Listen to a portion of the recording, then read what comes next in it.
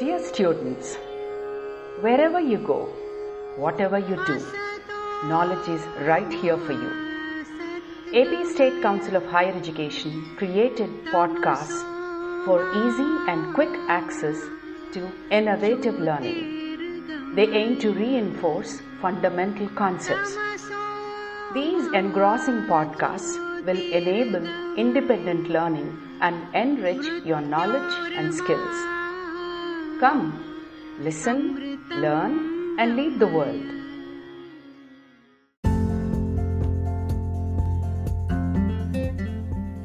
Hello listeners, this is Dr. P. Mary Anupama, faculty from the Department of Biochemistry, St. Joseph's College for Women, Visakhapatnam. Today we'll be talking about sequencing of proteins.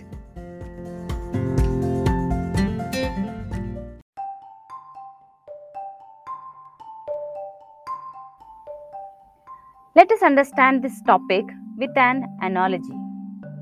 Say for example, you have a chain of beads. These beads are of different colors. And I'll be asking you to tell me how these beads are arranged in that chain. So what will you do? You will first try to find out what color of bead is present at both the ends of this particular chain. Say towards the left end, some pink color bead is there. Towards the right end, some blue color bead is there. So next to the pink, you'll be identifying what is there. One yellow color bead is there. Followed by that, one white color bead is there. Then a black color bead is there. Then a red color bead is there. So like that, you'll be trying to narrate me how the sequence of these beads are arranged. Right? So in the same way, here also we know that proteins, they consist of a sequence of amino acids. Right? These are made up of amino acids. So these are a sequence of amino acids. And in today's podcast, we'll be trying to understand, okay, how do you sequence it? In a chain, since it is visible to you, you pick up each of the bead outside and you try to arrange it. You try to count the number of, say for example, yellow color beads. You know how to find out the pink color beads. Since everything is visible, you can do it. But here, these proteins, they are not visible to the naked eye. And in the same way, amino acids. Okay, these are the fundamental units of these proteins.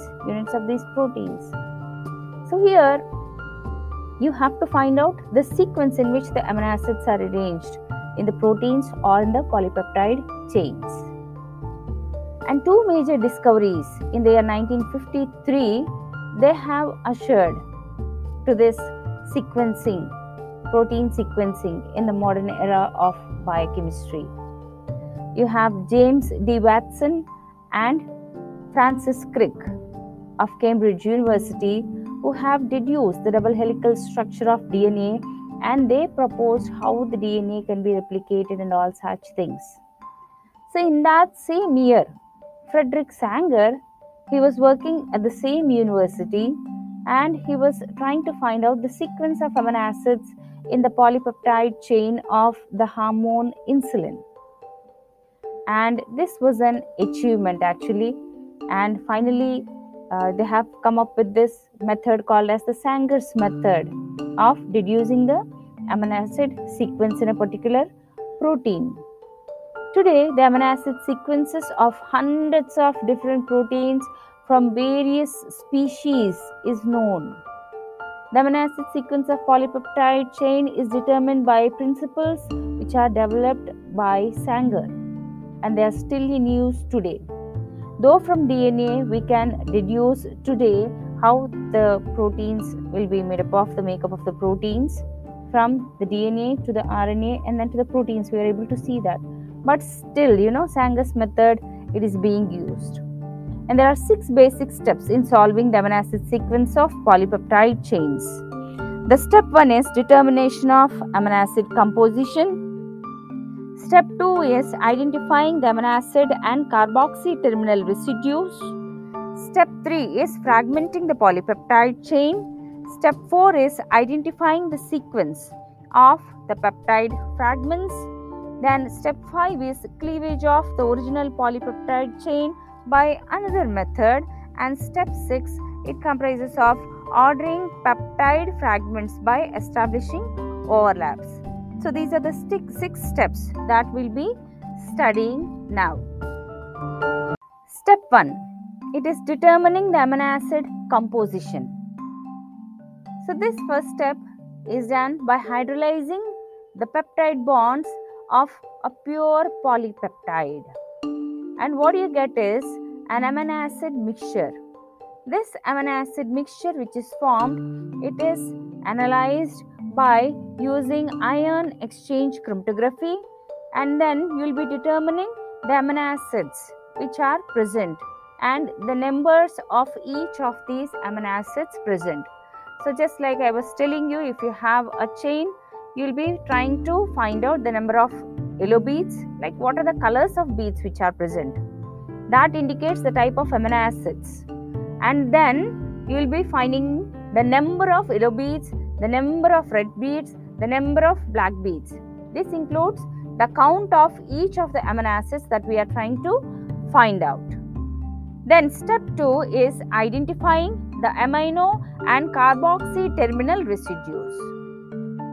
So in this step, we will try to identify the amino acid residue at the end of polypeptide chains bearing the free alpha amino group. The alpha amino group, that is the amino terminal end. For this purpose, Sanger he has developed a reagent called as 1,fluoro-2,6-dinitrobenzene. The Sanger's reagent. He has developed this reagent, and let us read out the name again. It is 1,fluoro-2,4-dinitrobenzene, and this can label the amino terminal residue of the chain as the yellow derivative of the amino acid, which is 2,4-dinitrophenyl derivative of amino acid. When such a DNP derivative, DNP means 2,4-dinitrophenyl derivative, okay. So when such a DNP derivative of polypeptide is subjected to hydrolysis using some acid, all the peptide bonds in the chain, they are hydrolyzed. However, the covalent bond which is formed between the 2,4-dinitrophenyl group and the alpha amino group of amino terminal residue, it resists that acid treatment. So consecutively, what you see is that the amino terminal residue, it will be present in the hydrolysate as its 2,4-dinitrophenyl derivative. And this derivative, it can be easily separated from the unsubstituted other free amino acids. By some chromatographic techniques, you can separate them, and you can simply find out which amino acid is actually the DNP derivative, and you can authenticate what amino acid it is from the rest of the things. Another reagent which can be used to label the amino terminal residue is the dansyl chloride. This dansyl chloride, it reacts with the free alpha amino group to yield a dansyl derivative. This is highly fluorescent, and therefore you can easily detect it, and it can be measured even if the concentration is very low. Now coming to determination of this carboxy terminal amino acid residue. The carboxy terminal amino acid residue of a polypeptide chain, it can be identified by incubating the polypeptides with enzyme like carboxypeptidase, which hydrolyzes only the peptide bond at the carboxy terminal end of the chain. Okay, the carboxypeptidase, what is it doing? It is specifically hydrolyzing the amino acid which is present at the carboxy terminal end of the chain. So by determining which amino acid is released first by the action of this carboxypeptidase, from the polypeptide, you can identify what amino acid residue is present at the carboxy terminal end. So, in this step, what we are trying to do is, we are trying to identify the terminal amino acid residue and the carboxy terminal amino acid residue of the polypeptide chain. Once again, what we have done at the amino terminal end, okay, to determine the amino acid residue at the amino terminal end, we have treated with Sanger's reagent. What is Sanger's reagent? It is 1-fluoro-2,4-dinitrobenzene. Okay, the derivative which is obtained upon hydrolysis, what you get is amino acid derivative of DNP. Or you can also go for usage of the dancyl chloride, which labels it, fluorescent labeling of the amino terminal amino acid residue is obtained. Or else for carboxy terminal end, what we can do? We can go ahead with treatment with a simple carboxy peptidase, an enzymatic cleavage which hydrolyzes the carboxy terminal residue. So with this, we have determined both the amino terminal residue and the carboxy terminal residue.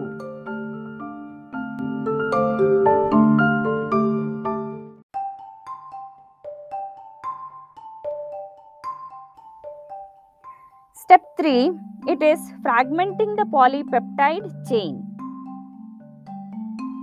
What you do is, you take another sample of that intact polypeptide chain which you have used previously, and now subject this to fragmentation, and you get smaller pieces of it. That is, you are trying to generate shorter peptides having an average amino acid residues of 10 to 15 amino acids.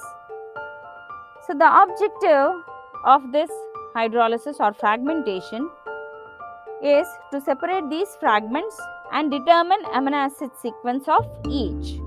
Because if you have shorter fragments, it will be easier for us to handle and get the amino acid sequence. Several methods can be used for fragmenting the polypeptide chain.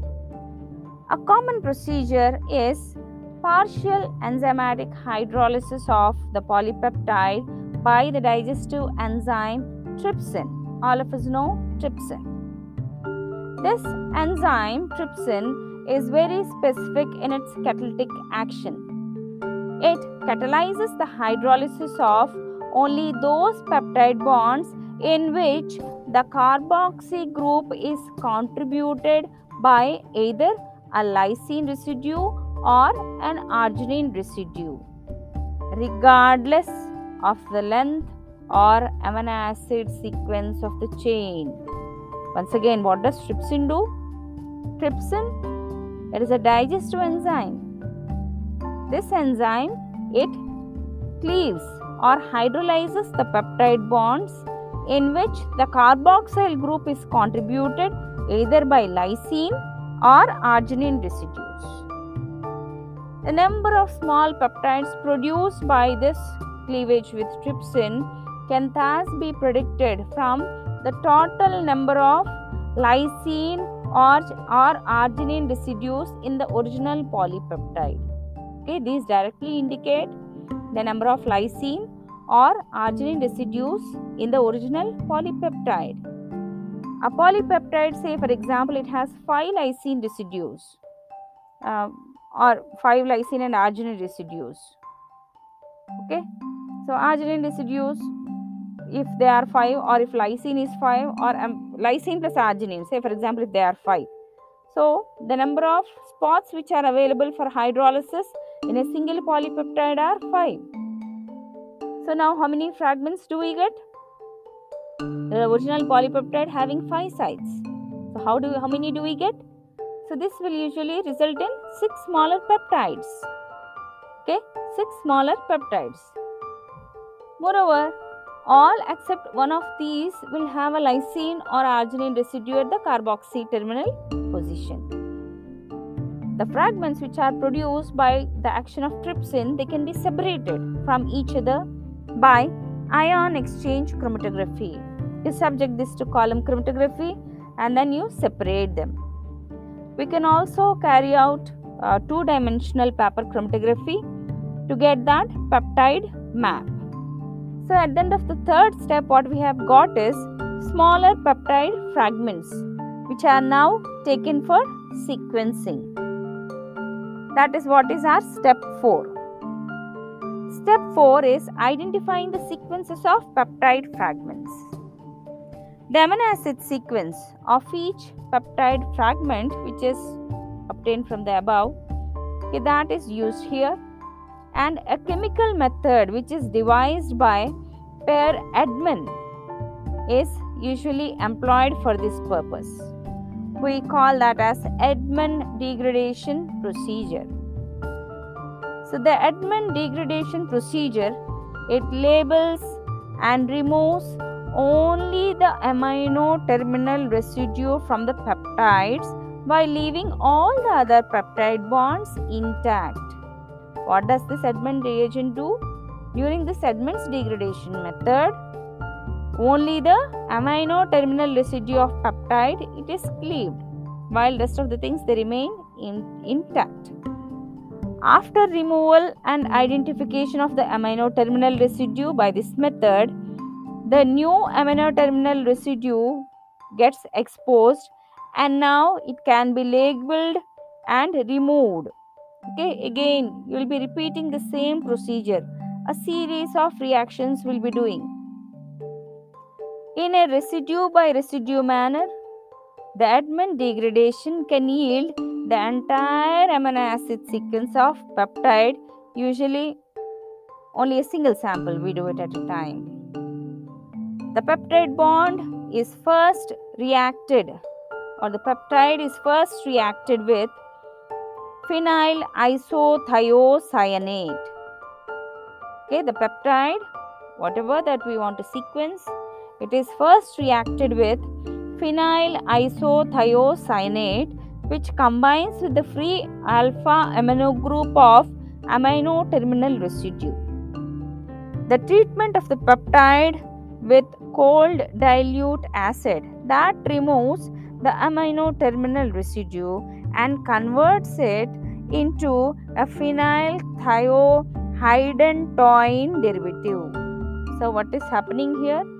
The alpha amino acid, okay, the amino acid which is present at the amino terminal end, that is reacting with this phenyl isothiocyanate, and this amino acid residue, it is getting converted into phenyl thiohydantoin derivative, which can now be identified by chromatographic procedures.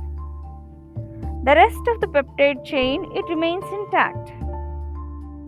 So the shortened peptide which is obtained now can now again be subjected to another round of these reactions, which permits the identification of the new amino terminal residue, which is nothing but the second amino acid residue. Thus, through repetitive removal of successive amino terminal residues of the peptide by this subtractive method, the amino acid sequence of peptides having up to 10 to 20 residues can be determined. All the peptide fragments resulting from the action of trypsin, they have to be sequenced using this method. Okay, so this is what is our step 4, that is sequencing. Slowly we have generated the sequence. Now coming to step 5. Step 5, it is cleavage of the original polypeptide chain by another procedure.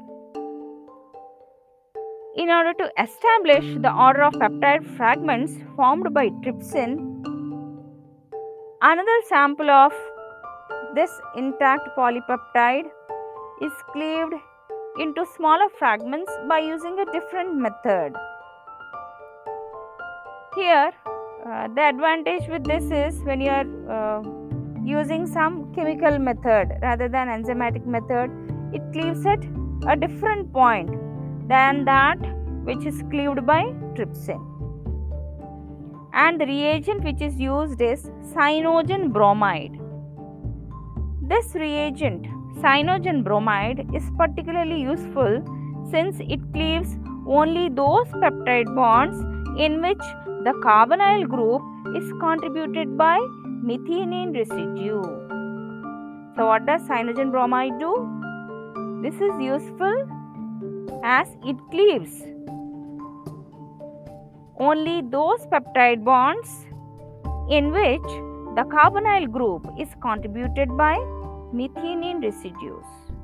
Thus, if a polypeptide is containing 8 methionine residues, and when you are cleaving that polypeptide with cyanogen bromide, it gives you 9 peptide fragments.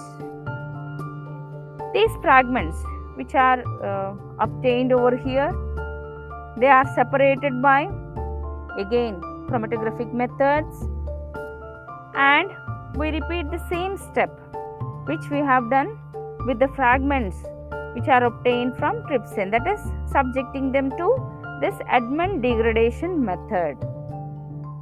So with that, what we do is we are trying to determine the amino acid sequence of the peptides obtained from the cyanogen bromide treatment method also. This is what is our step 5. So what we'll know is, we all know that we have 2 sets of fragments which are obtained and the sequence of these 2 sets of fragments. And now starts step 6, that is ordering the peptide fragments by establishing overlaps. We have to see the overlaps. The sequence of amino acids of each of the fragments which are obtained from the original peptide, okay, by the 2 cleavage procedures. We have done trypsin method as well as the cyanogen bromide method. Now our objective is to establish the sequence by learning the continuity of the amino acids in each of the fragments. For that, what we have to do, we have to look for the overlaps. We have to look for the overlaps. The overlapping fragments or the overlapping peptides which are obtained from the second fragmentation method, they yield the correct order of peptide fragments produced in the first cleavage. So what we do, first we have got some sequence of amino acids, sequence of fragments. Now what do? We try to arrange the sequence of the peptides of the fragments which are obtained from first cleavage. We try to arrange them. And then we also take this fragments obtained from the second one and their sequence. We note them down. And now we try to club them and see the overlaps. Definitely overlaps will be there. We see the overlaps and then we try to deduce the entire sequence of the peptide or the protein. Sometimes, the second cleavage procedure may fail to establish the overlap, but still, if that is happening again, you have to repeat it. Go for again further cleavage using some other amino acid, some other enzyme or some other method. Cleavage of polypeptide with proteolytic enzymes like chymotrypsin, even pepsin is being used. So what you have is, once you get those fragments, again you sequence them and then you see the overlaps and finally deduce the sequence of the protein or the polypeptide. So like this, we can establish the sequence of huge polypeptides. If you feel that the polypeptide is very large, very large, hydrolyze it and make sure that you get those fragments of 10 to 20. Before hydrolyzing, what we have done? We have determined the amino terminal amino acid as well as the carboxy terminal amino acid. Then we have fragmented and then we started arranging the things. We have sequenced it and then arranged it. So these are the steps which are involved in amino acid sequencing of peptides. Now let us compare that with huge chains. If you have, say for example, you have some big chain having some 300 some 300 beads are there in that. Now you want to arrange them, and you are given 7 to 8 chains of it. 7 to 8 chains, few chains are there, and I ask you to tell the sequence. What do you do? First you see the start one and the end one. Now you cut that into smaller fragments, you give it to your friends, and you ask them to note it down. Okay, and you make sure how you are giving it, because these are visible things, so you can distribute it to your friends. First fragment you may be taking, second fragment your friend 1, then friend 2, friend 3, and so on. Say if it is still huger, you randomly distribute it. Okay, and determine the count. 2 to 3 times you distribute it, you give it a trial, then you will understand how it is easy to understand this particular concept of amino acid sequencing of proteins. So once you have cut it randomly and once you have distributed the beads, they will be noting down. Put that in a paper. Say for example yellow, red, blue, white. So it may come up like blue.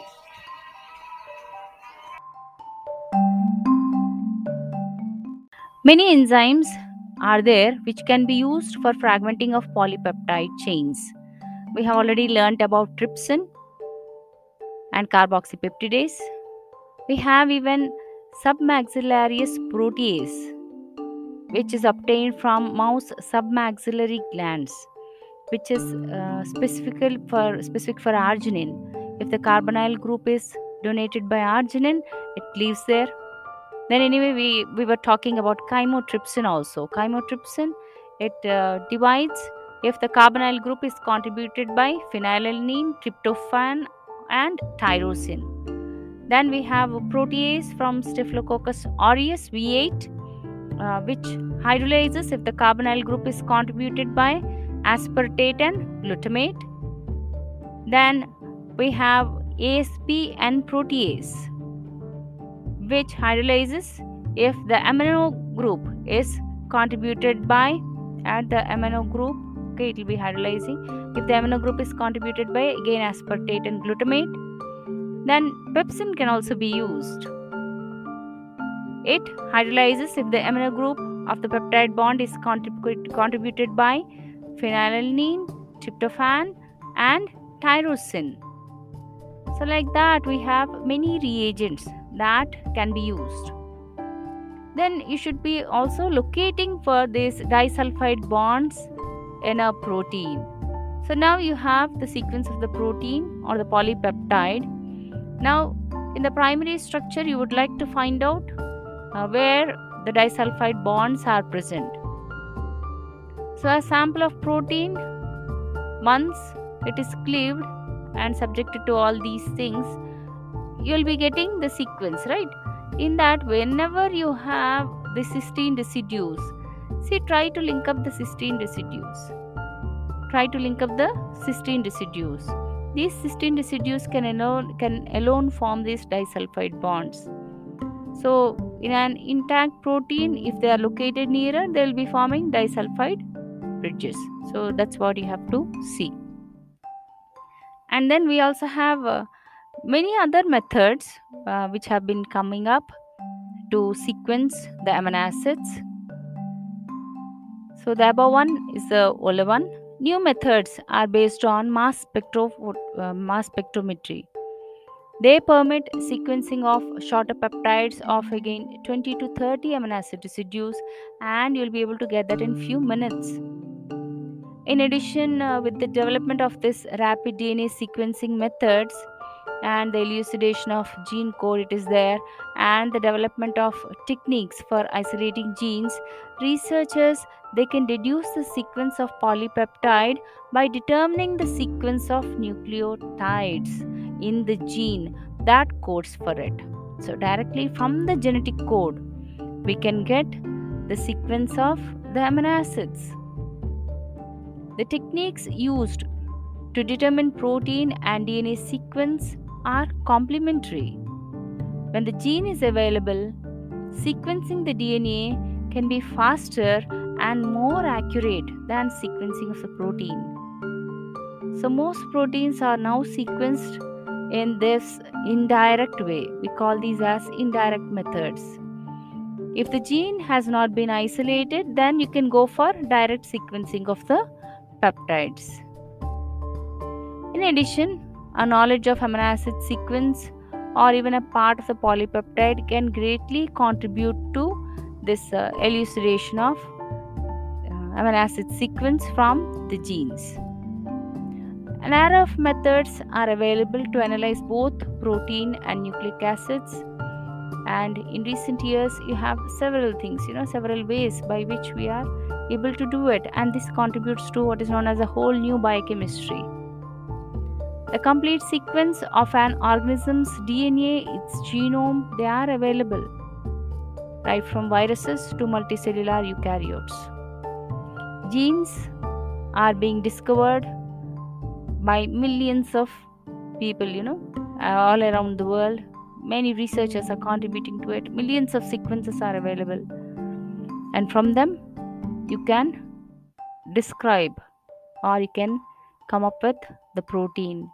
And researchers have coined a new term for this, that is the direction of or finding out the protein sequence from DNA, and the term is proteome. This you call it as proteome. So we have new disciplines, genomics and proteomics, that have totally revolutionized the sequencing methods of this DNA and sequencing of proteins. So it's much easier today than the earlier days. And insulin, it was the first protein that was sequenced. And here we know that it is done by Sanger's method. So bovine insulin was used. It has a molecular weight of about 5,700, and it has two polypeptide chains which are named as chain A, that has 21 amino acids, and chain B, that has 30 amino acids. These two chains, they are connected by disulfide bridge. So here the disulfide bridges or the disulfide cross links, these have to be cleaved. These linkages have to be cleaved first so that we can get individual polypeptide chains. So for this purpose, Sanger employed the oxidizing agent performic acid, which cleaves each cysteine residue into two cystic acid residues, one in each of the chain. The chains were then separated and the sequence of each is determined.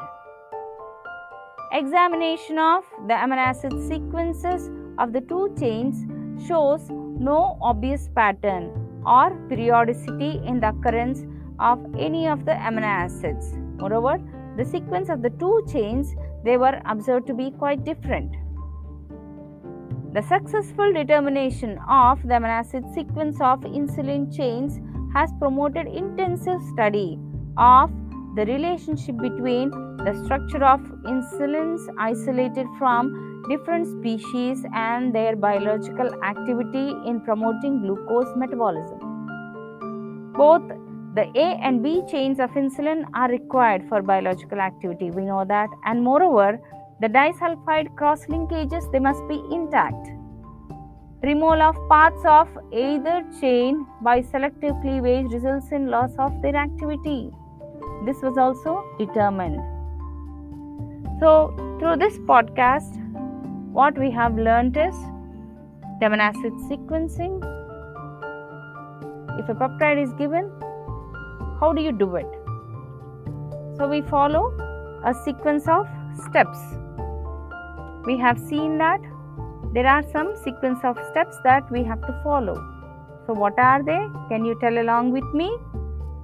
The step 1 is determining the amino acid composition, the number of amino acids of each type. Step 2, identifying the amino and carboxyl terminal residues. Step 3 is fragmenting the polypeptide chain. Step 4 is identifying the sequence of the peptide fragments. Step 5 is cleavage of the original polypeptide chain by another procedure. And step 6 is ordering peptide fragments by establishing overlaps. Thank you for listening.